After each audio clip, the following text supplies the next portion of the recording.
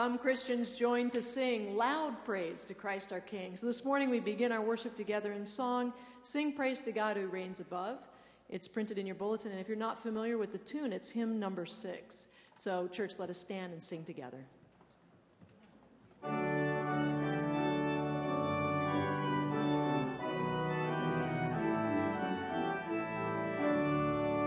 Sing praise to God who reigns above, the God of all creation, the God of power, the God of love, the God of our salvation.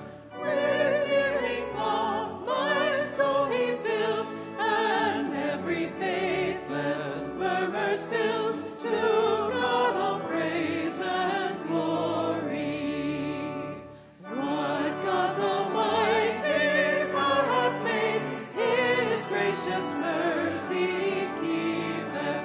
By morning glow or evening shade, his watchful eye ne'er sleepeth. Within the kingdom of his might, lo, all is just and all is right. To God all praise and glory. The grace and peace of Christ be with you. Also with you. Let's turn and greet one another. We welcome you to Laguna Presbyterian Church. There is a friendship pad on the this end of the pew near the center aisle, and we'd love to have you take it and fill it out and let us know that you're here with us today, whether you're a regular or whether you're visiting with us today. There's a information sheet, the connections in our bulletin. You'll see that our parish nurses are doing blood pressure checks right after this service in the prayer room over here around behind near the elevator. So you can do that during the break between services. Also, if you're interested in helping to work on our anniversary celebration as a church, in the year 2017, we turn 100 years old. And so we have a committee that's been brainstorming about that, but today's the day then that committee is going to start working in subcommittees. And so if you would like to be part of that, we don't want you to be left out if you want to be part, but this is the week to show up. That would be at 11:15 after second service in Tank Hall, and you can start working in one of those subcommittees, planning for that. You can see the more information is there in the bulletin about what those committees are. The Third Friday group invites you to join them this Friday for a wonderful catered Mexican food picnic at Three Arch, what do you call that? Clubhouse's Lawn. And we did it last year there. It was great fun, and the food was wonderful. But you do have to sign up by today. Since it's a gated community, we have to have your name ahead of time so we can turn it in. We have some more copies available of Jesus, A Pilgrimage, which is the book that some of us are reading because of Jerry's trip to Israel next year.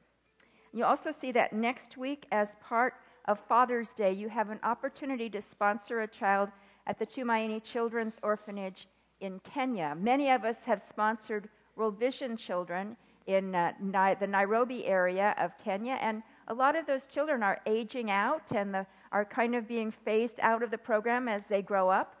And so if you're looking for a new child to sponsor, this is one of the possibilities that you could do here.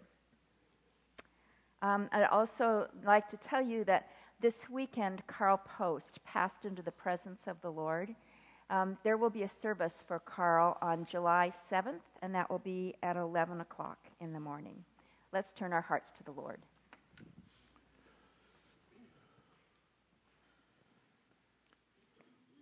Lord God, we have been born anew into a living hope through the resurrection of Jesus Christ and into an inheritance that is imperishable, undefiled, and kept in heaven for us. We make this affirmation in this very troubled world. We are aware that we belong to you, but that there is much in our world that is deeply broken and in need of salvation. We ask that you will plant the joy and the hope of your salvation, the reality of your kingdom in our hearts and minds this morning as we worship you. Open our hearts for your word and for the singing of your praises. We ask in your name. Amen. Amen. Please join me for a call to worship. You know what time it is. how it is now the moment for you to wake from sleep. For salvation is nearer to us now than when we became believers. The night is far gone, the day is near. Let us then lay aside the works of darkness and put on the armor of light. Let us live honorably, as in the day, not in reveling and drunkenness, not in debauchery and licentiousness, not in quarreling and jealousy. Instead, let us put on the Lord Jesus Christ. Amen. Let us stand and worship the Lord together.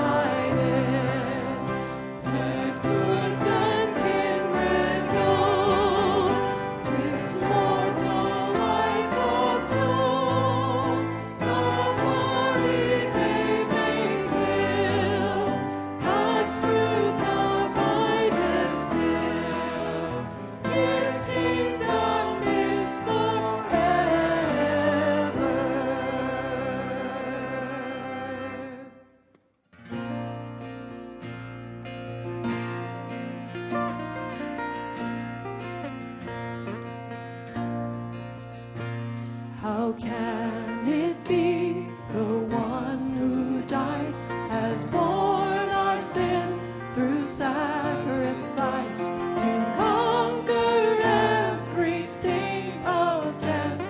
Sing, sing hallelujah. All right, join us, congregation, for joy awakes. For joy awakes as dawning light when Christ's disciples lift their eyes. Alive he stands, their friend and King. Christ, Christ, he is risen. Amen. Christ is risen, he's risen indeed. Oh, sing hallelujah.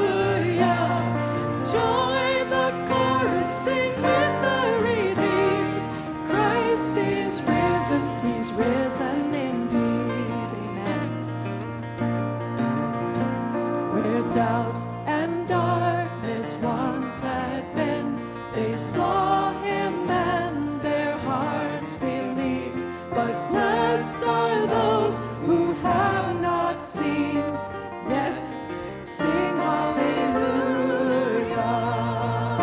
Verse 4. Once bound by fear, now bold in faith, they preach the truth and power of grace, and pouring out their lives they gained life, life everlasting.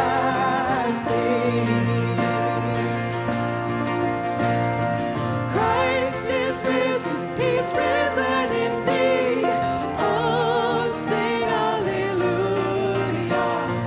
Join the chorus, sing with the redeemed. Christ is risen, he's risen indeed. Amen. The power that raised Christ from the grave now works in us to powerfully save. He frees our hearts to live his grace. Go tell of his goodness. Christ is risen, he's risen indeed. Oh, sing hallelujah. Join the chorus, sing with the redeemed. Christ is risen, he's risen indeed. Christ is risen, he's risen indeed. Oh, sing hallelujah. Join the chorus, sing with the redeemed. Christ is risen, he's risen indeed. Let's sing it one more time. Christ is risen, church. Lift it up. He's risen indeed. Oh, sing hallelujah. Join the chorus, sing with the redeemed. Christ is risen, he's risen indeed. Christ is risen, he's risen indeed. We'll sing that together. Christ is risen, he's risen indeed. Great is the mystery of our faith, church. Christ has died. Christ has risen. Christ will come again. Amen. Let us be seated.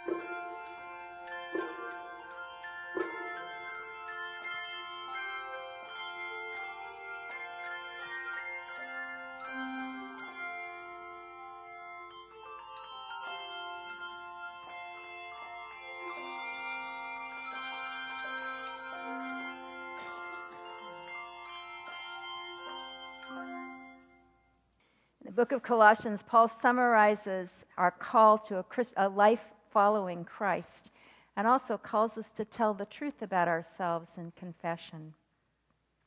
As God's chosen ones, holy and beloved, clothe yourselves with compassion, kindness, humility, meekness, and patience. Bear with one another, and if anyone has a complaint against another, forgive each other. Just as the Lord has forgiven you, you must also forgive. Above all, clothe yourselves with love, which binds everything together in perfect harmony.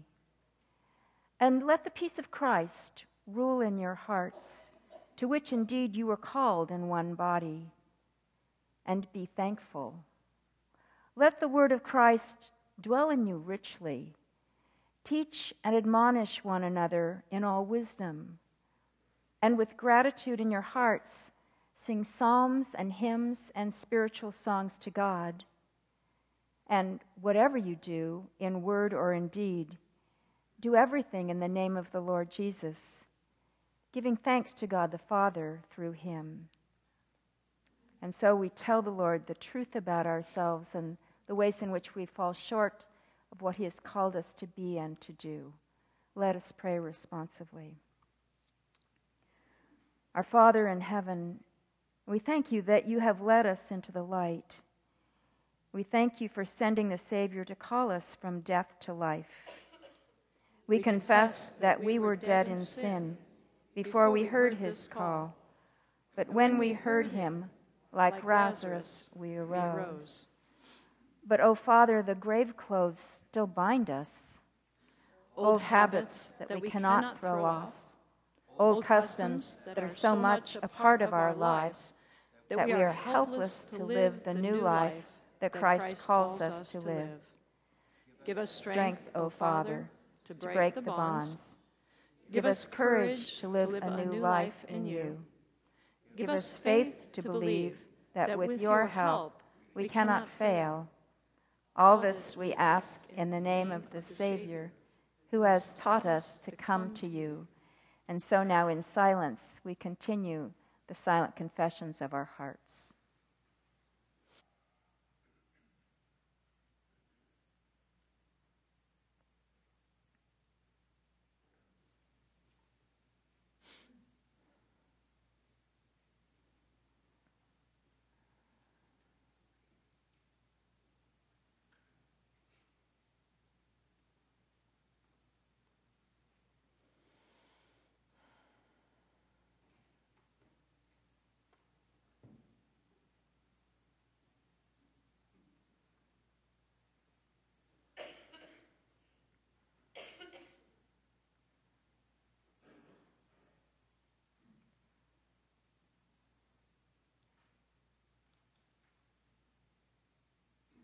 For we pray through Christ our Savior. Amen. My friends, if you have been raised with Christ, seek the things that are above, where Christ is seated at the right hand of God. Set your minds on the things that are above, not on things that are on the earth. For you have died, and your life is hidden with Christ in God. When Christ, who is your life, is revealed, then you also will be revealed with him in glory. For we have clothed ourselves with the new self, which is being renewed in knowledge, according to the image of its Creator. And in that renewal, there is no longer Greek or Jew, circumcised and uncircumcised, barbarian, Scythian, slave, and free, but Christ is all, and in all. Thanks be to God. Amen. I'd like to introduce Cindy Campbell from our Mission Outreach Committee. Good morning. I'm really excited this morning to get an opportunity to speak to you a little bit about our Mission Outreach Committee and one of the missions, the local missions, which we are doing, which is serving dinner to the homeless at the ASL sleeping location right here in Laguna Canyon. In the connections each week, you guys may notice that there's feeding the homeless, and it's been in there for a long time. So I thought maybe it might be nice for you to hear a little bit more about what's involved in that. Many of you may not know that we have 4 teams that serve dinner 3 to 4 nights every single month to between 50 and 80 people each time.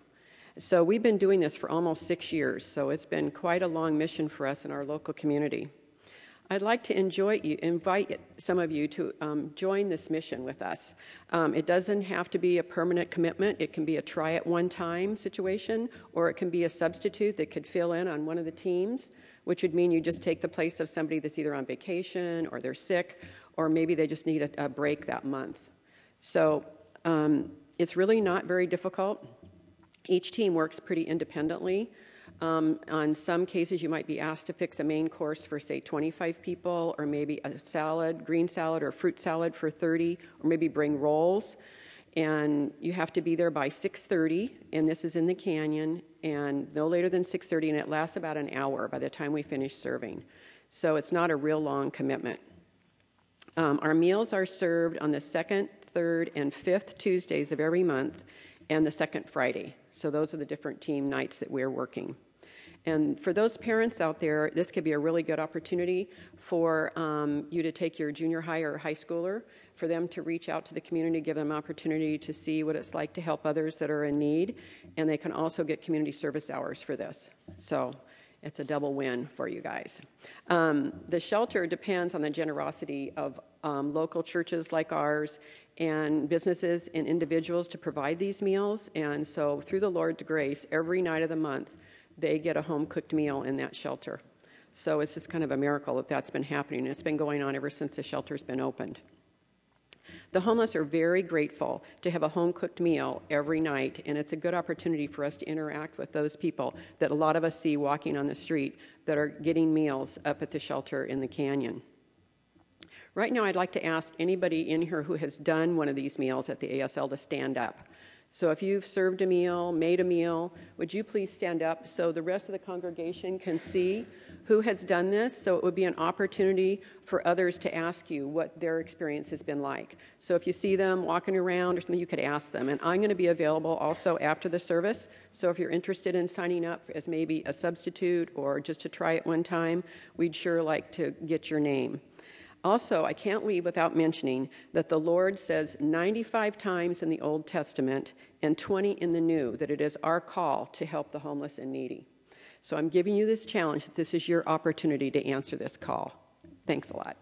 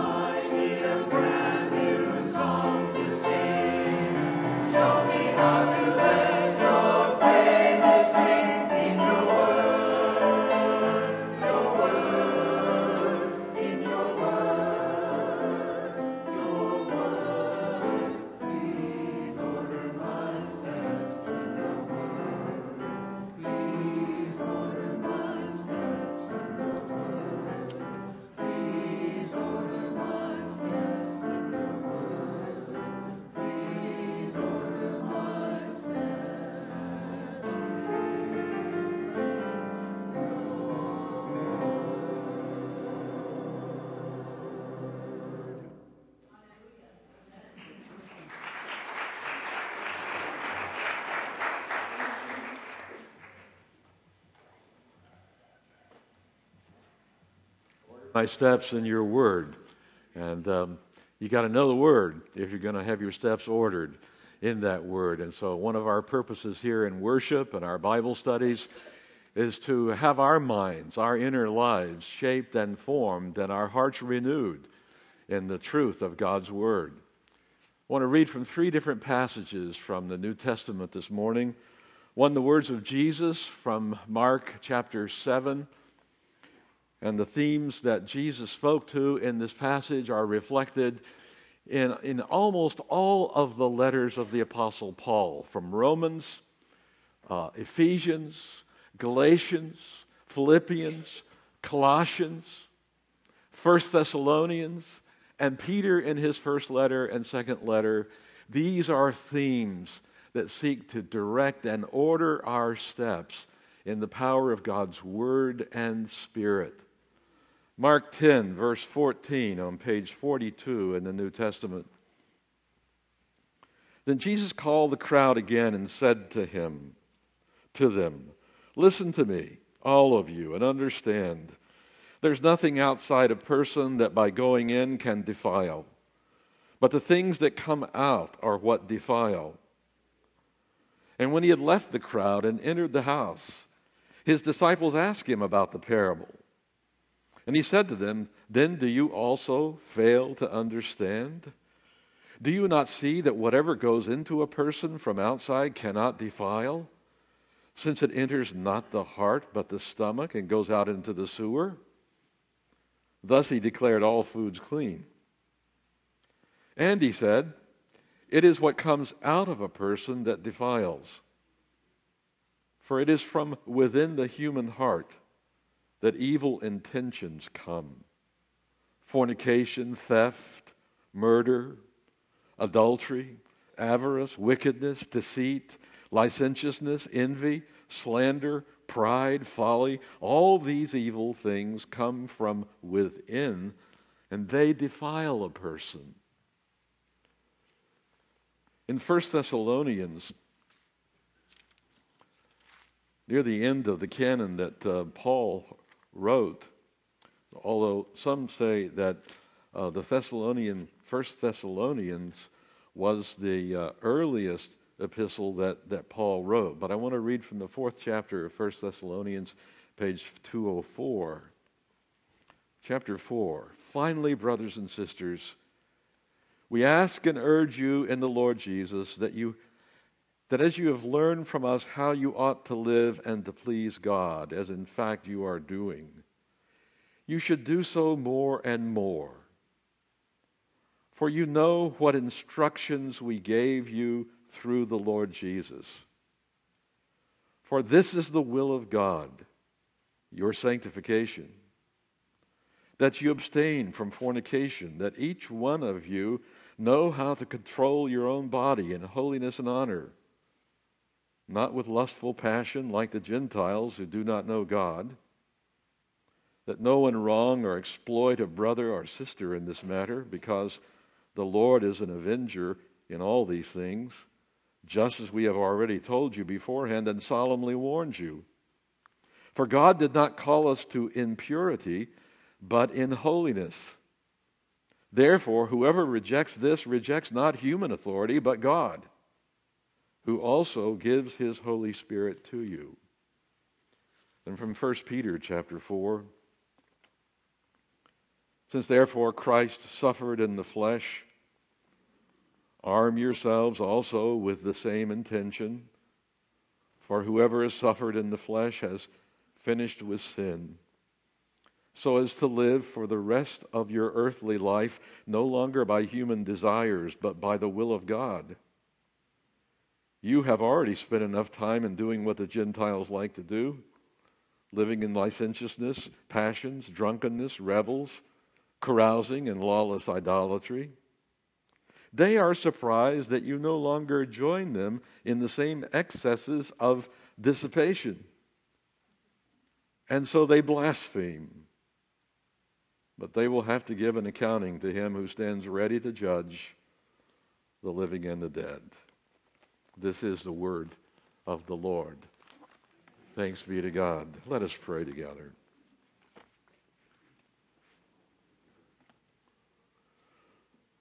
O Lord, the writer of Hebrews says that the Word of God is living and active, sharper than any two-edged sword, dividing up soul and marrow, opening up the deepest intentions and thoughts of our hearts and minds, revealing to us our brokenness and the line of sin that runs through each one of our hearts.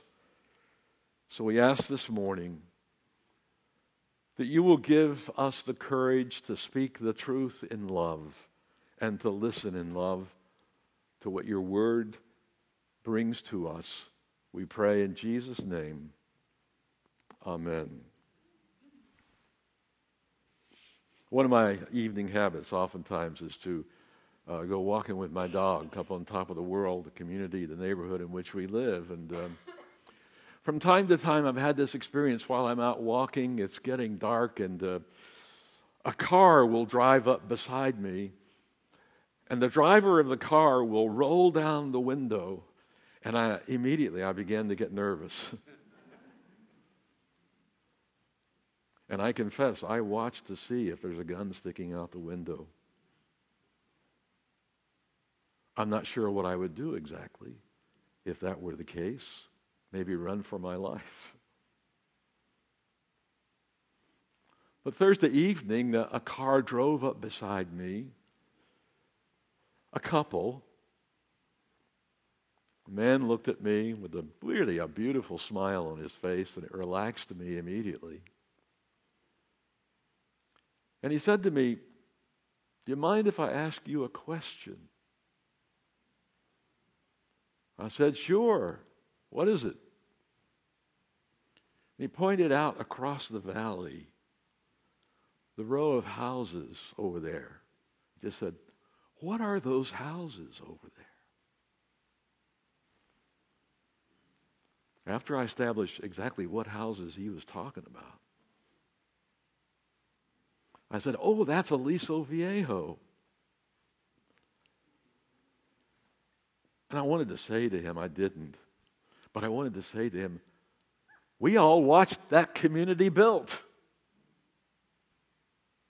You should have seen all the earth movers that were out there. You should have listened to the roar of the earth being moved for years. 60,000 people moved in there. We were so happy when it was finished.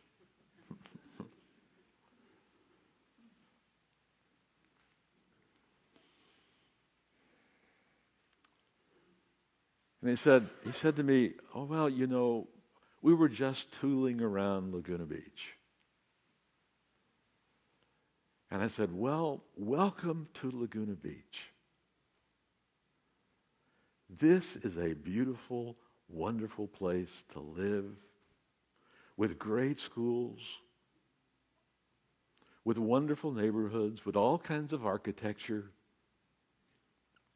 It's a neat place to live."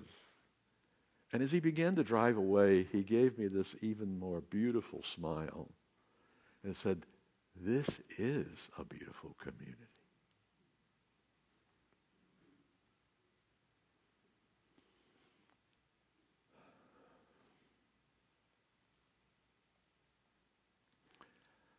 That little exchange caused me to remember many of my thoughts and feelings the year when I was considering moving to Laguna Beach. I could tell that his smile was filled with envy, and I almost felt guilty for living here.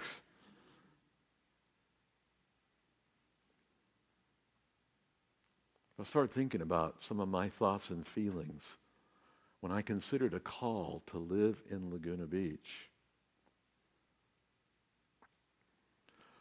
Many of my friends at the former church, the La Cañada church, they teased me for several months. "How can you move to that evil place?" We know all about that place. LA Times had a picture of some restaurant in town here where the owner had a camel on the inside of the restaurant. And everyone remembered the December Laguna Canyon Music Festival, a smaller version of Woodstock, and everything that went along with that. And some of the rubbish is still buried out in the canyon, I understand. It was during that time that Chief Purcell busted Timothy Leary here in town. And I thought to myself, Laguna Beach now is known not just as an artist colony, but as a place where you go to party, to have a holiday. Not like Las Vegas where you go and what you do there stays there. But nevertheless, a community that is filled with celebration, with interesting people, with highly educated people, with beautiful homes, with a great school district, and all of that, with churches at the very center. And I began to wonder, do I really want to try to raise a child in this city where there are all the temptations of money, sex, power, drugs, sex, rock and roll? Almost didn't accept the call because of that. One of my mentors in the Synod of Southern California and Hawaii, he said, "Jerry, what you must do is that you must go to Laguna Beach and go native. Just soak into this culture. Become one with those artists and with everything that's going on in the school." And we did. And Laguna Beach lived up to its reputation. Wonderful place with all kinds of cross currents. When I arrived, the party scene was in full-blown practice. And many of the kids in town, maybe the majority, were caught up in alcohol, some in drugs, others in sex. I could not believe it. And the longer I lived here, the higher the level of my anxiety and anger became.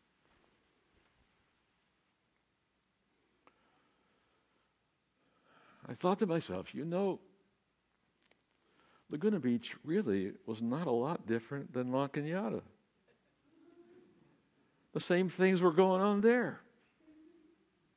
And they were going on in the church. And there was a lot of closet alcoholism there.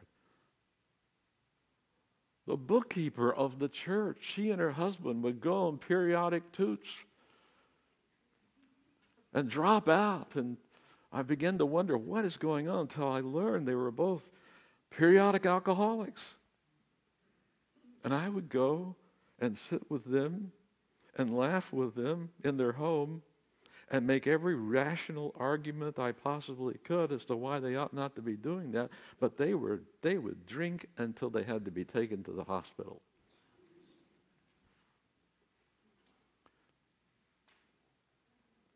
And there were all kinds of infidelities between the members of the church. So when I came here, I thought, well, maybe I've been delivered from all that.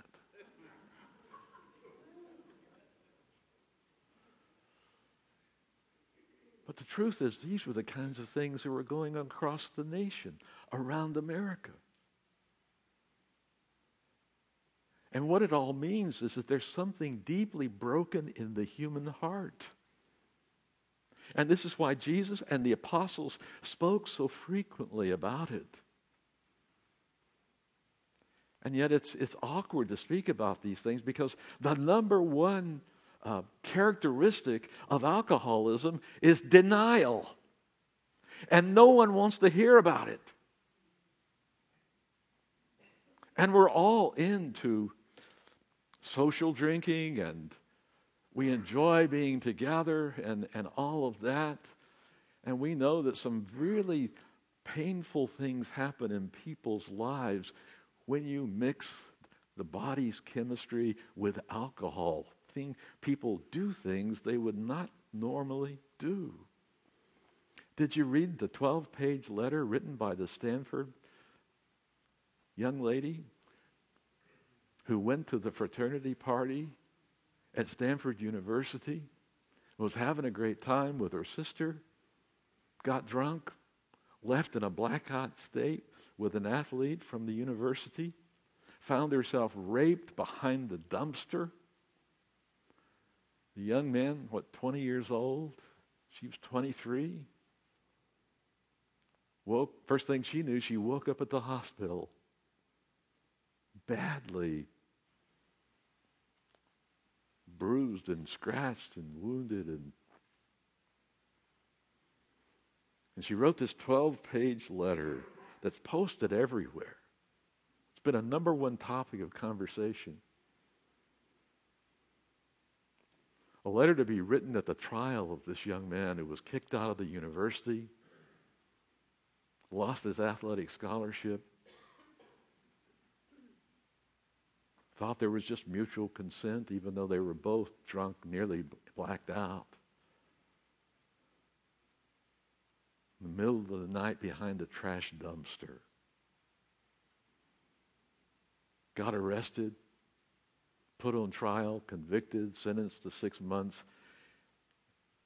And his dad wrote a letter to the judge, says, it's an awful penalty to pay for 20 minutes of activity.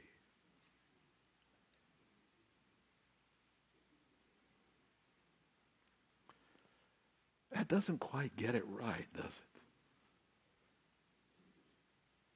Some of you know Kenneth Starr, the president at Baylor University, who had to step down as the president at Baylor, the Southern Baptist conservative institution, because the administration was not able to deal with the sexual misconduct of its sports teams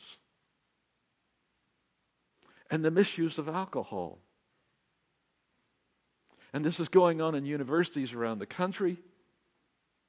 It's going on in business and in government. You mix alcohol with the basic human chemistry of sexual attraction, and you get trouble.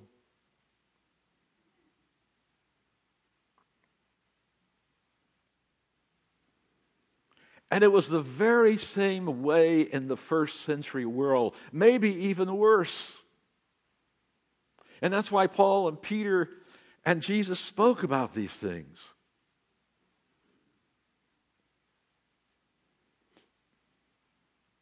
In the ancient world, it got tied up with religion.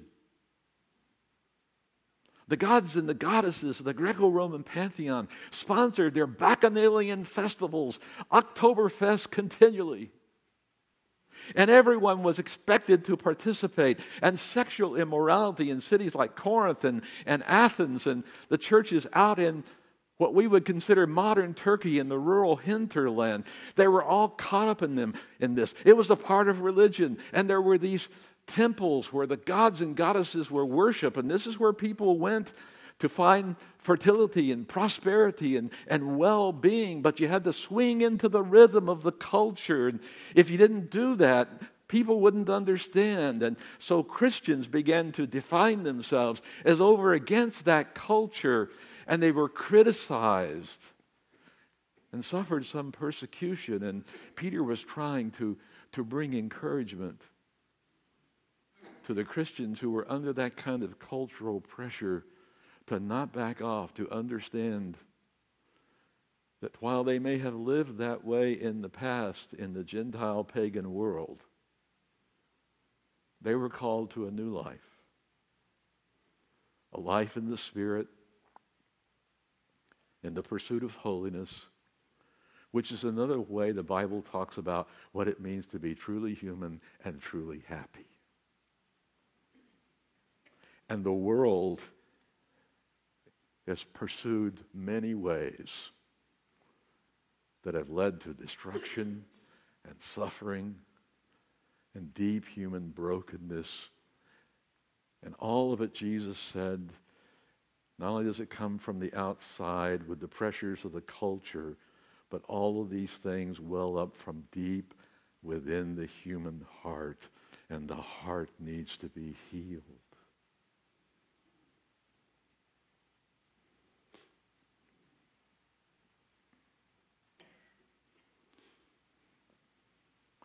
I have a checkered history with alcohol. My dad was so frightened that I might drink. On one occasion, he had a bottle of beer in the refrigerator. My mom and dad were gone. I'd been playing out front. It was a hot summer day, and I was really thirsty.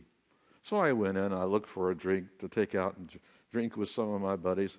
And said the only thing that there was a bottle of beer, a brown bottle of beer. I'll never forget this. I went outside. I opened it up, went outside, sat on the curb. I must have been 9 or 10 years old. And there I sat drinking this beer when my mom and dad drove in the driveway.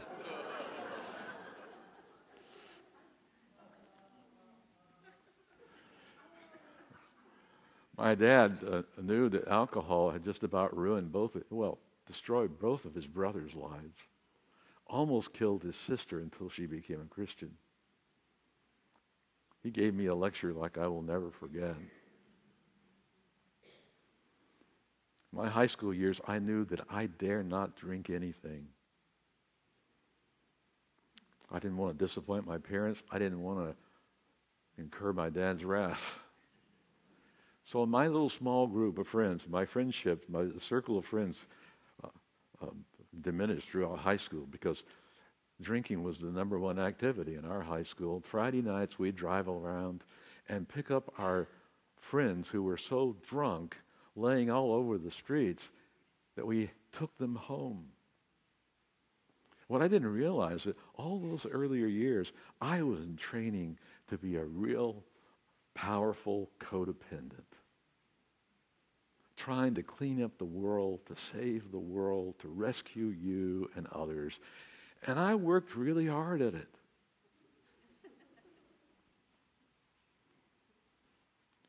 Then I got to Princeton Seminary, the citadel of sophistication and civilization and higher education. And the number one thing was smoking tobacco in your pipes. And of course, I wanted to be like them. So I got my pipe. I'll never forget the day I bought the pipe and some tobacco and began to experiment. But all my friends also there were drinking. Princeton University, after a weekend, the evidences of the alcohol and the sexual activity on the campus, when all the girls came in from everywhere, it's in the days when women were not allowed at the university as students, But they would come in from all the East Coast colleges, and you could tell it had been a bacchanalian, immoral feast. The church I worked up in New York City was in the very place in Staten Island where the Prohibition Party had been founded. But they left Prohibition behind years before. And even the pastor in this church kept a bottle of vodka or a jar of vodka in his desk that he could sip from throughout the day. And every social gathering have a wonderful meal, but everyone by the end of the meal was plastered.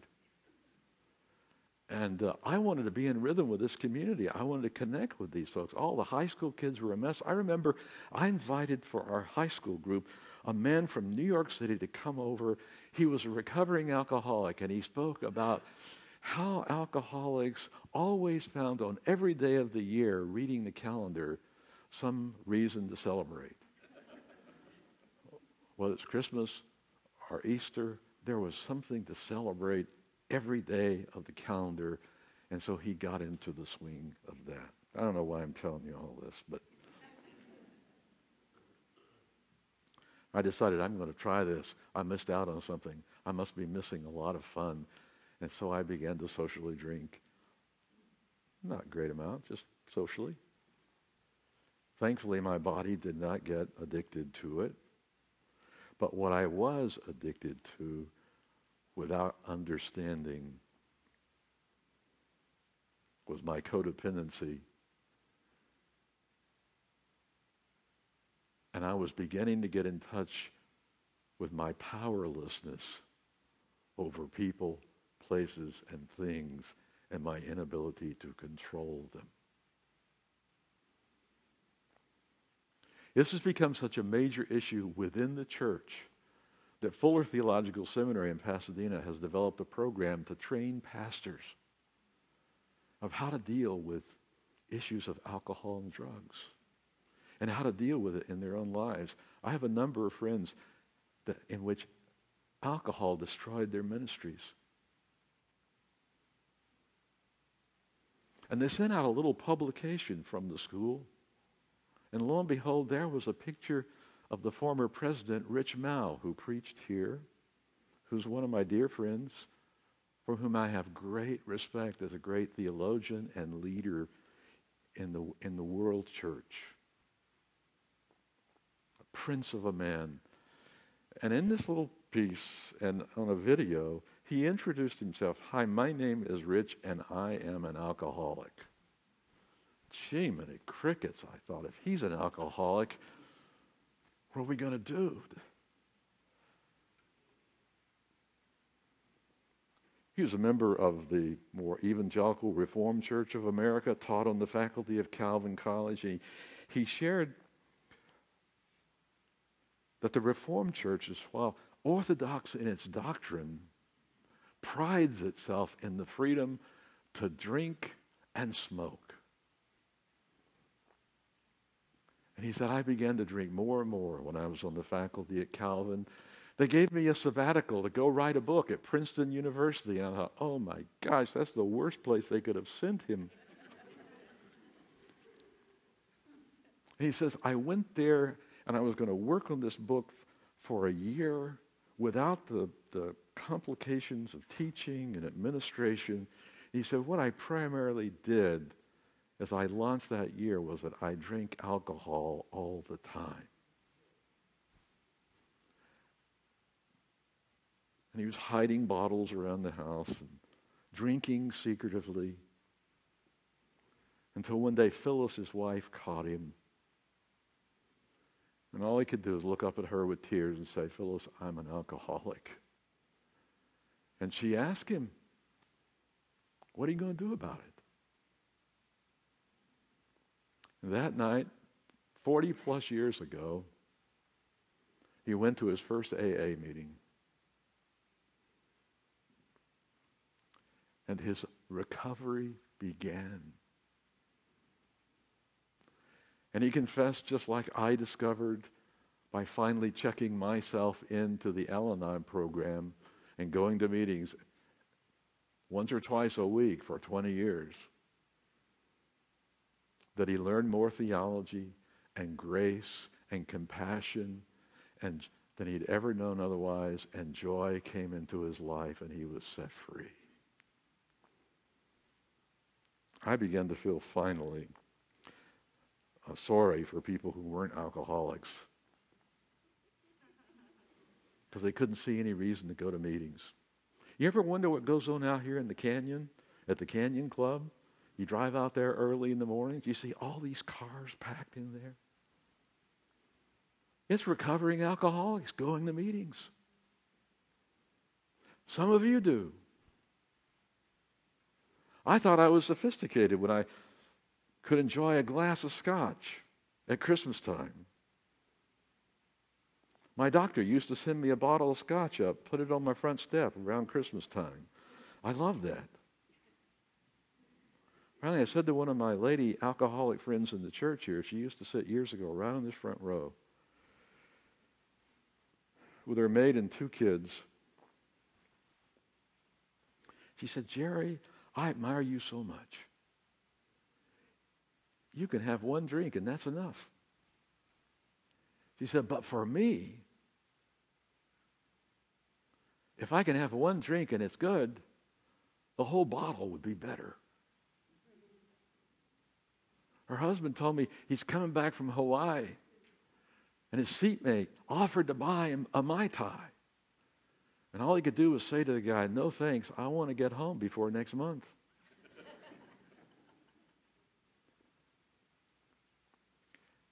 And there's a lot of this kind of thing in our community, closeted, with people struggling with all the complications of addictions.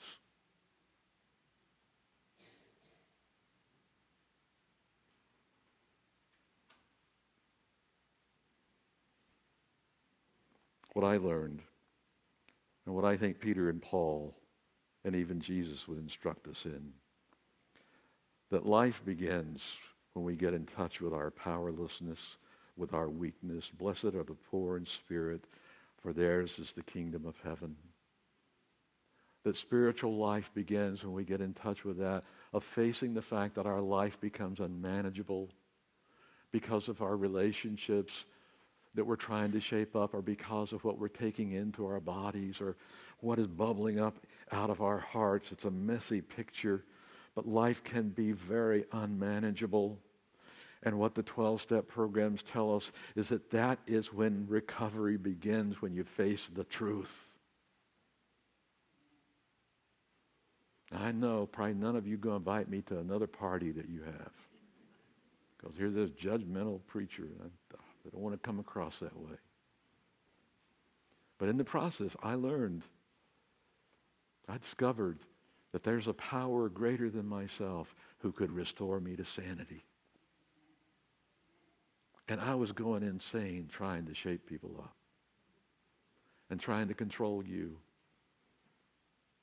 But through going to all these meetings, I discovered that I had a community of friends much larger than this church who respected me and loved me. I was so embarrassed. I was afraid that if some of you saw me in one of these meetings, you would think, what kind of a weak pastor do we have? Of course, I saw you there too. A lot of you. There are a lot of folks into recovery in this congregation, and we're learning a whole lot. I think in many ways, this is the heart and core of the recovery and the vitality of our church. I learned that 3rd step and how important it is. Made a decision to turn my will and my life over to the care of God.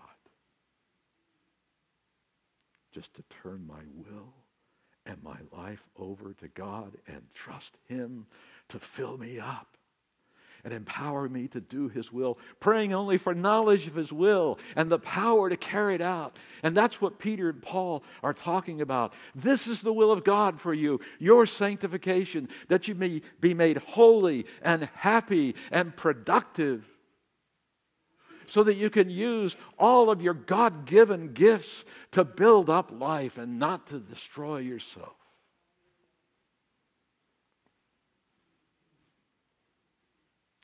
So today my heart is filled with gratitude that I can stand in the freedom of the Spirit, share my own experience,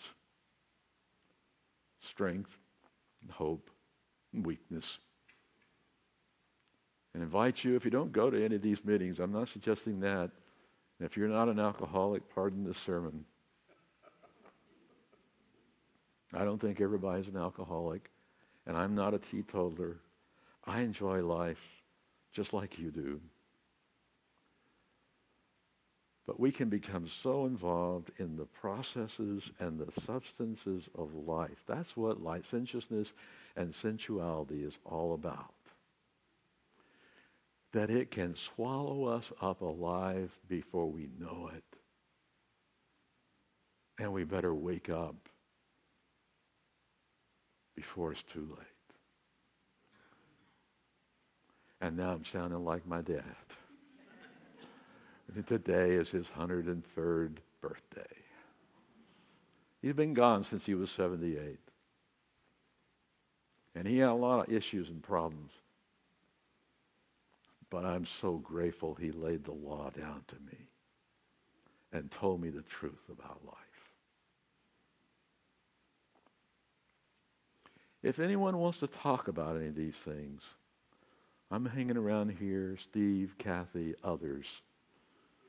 Don't miss this as an opportunity to talk about what's really going on with you, in you,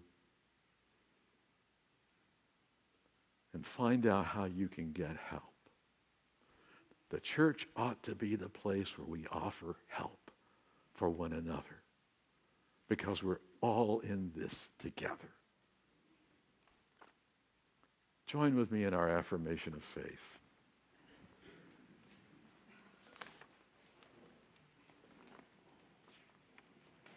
Stand with me, if you would.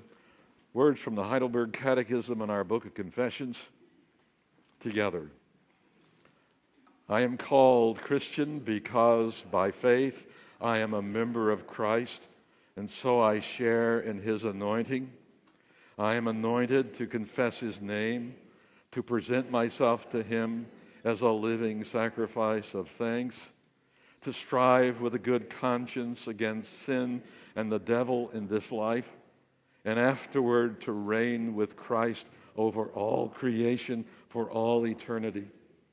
We call him our Lord because not with gold or silver, but with his precious blood, he has set us free from sin and from the tyranny of the devil, and has brought us, body and soul, to be his very own. Thanks be to God. You may be seated as we receive our morning offering.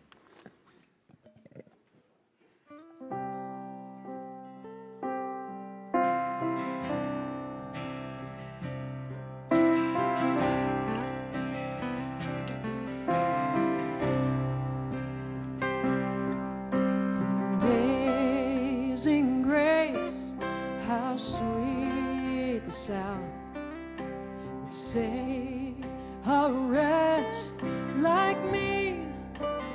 I once was lost, but now found, was blind, but now I see. 'Twas grace that taught my heart to fear, and grace my fears relieved. How precious did that grace appear, the hour I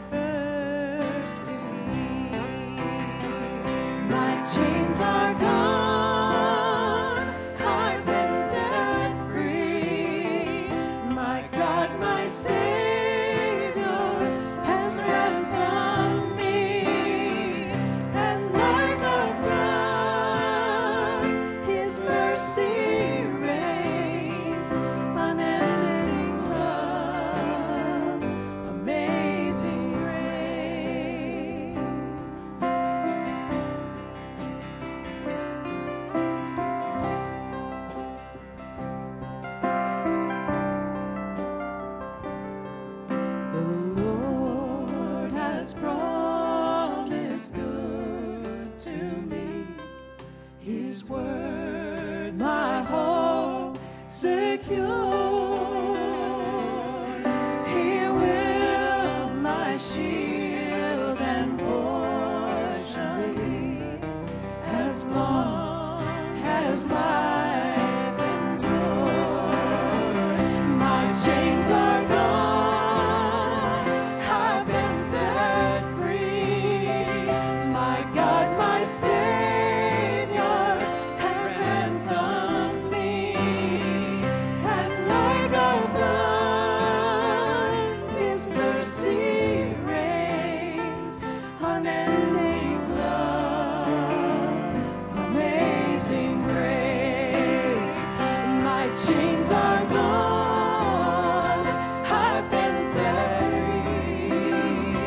My God, my Savior has ransomed me, and like a flood, His mercy reigns.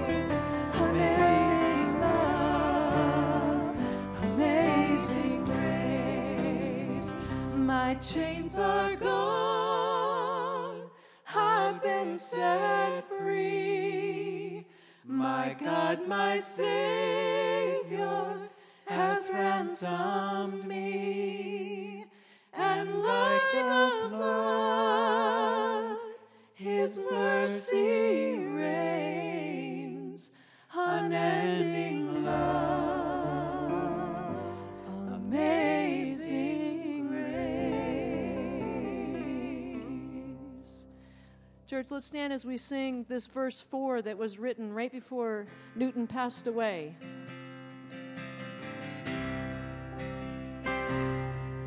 The earth shall soon dissolve like snow.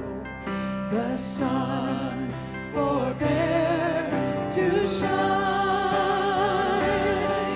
but God who called me here below will be forever mine. My chains are gone. My chains are gone, I've been set free. My God, my Savior has ransomed me, and like a flood, His mercy reigns. Unending love, amazing grace. Let us pray. We thank you, Father, for sending your only Son, Jesus Christ, to live among us full of grace and truth. He made you known to all who would receive him, sharing our joy and sorrow. And he healed the sick and was a friend to sinners. We pray for those parts of the world that need your peace, even as we gather here for worship this morning. We especially pray for Afghanistan, Iraq, and Syria. Have mercy and bring peace and justice. And this morning, we think of the violence and loss of life that took place last night in Orlando. We lift up the victims and their families. We pray for comfort and peace. And for the city of Orlando, may you pull them together as a community. And may the local leaders provide strength and resolve for their people. Take now these gifts that we bring and use them for your glory. Make us even bolder in our love for our neighbors, and use us to lead others to the truth of your gospel for the sake of Jesus Christ. Amen. We will now sing the Lord's Prayer. You'll find the insert in your bulletin.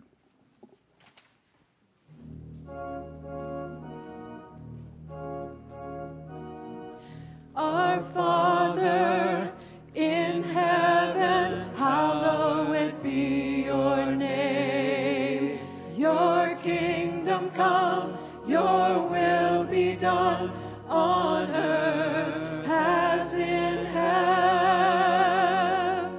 Give us today our daily bread. Forgive us our sins, as we forgive those who sin against us. Save us from the time of trial, and deliver us from evil.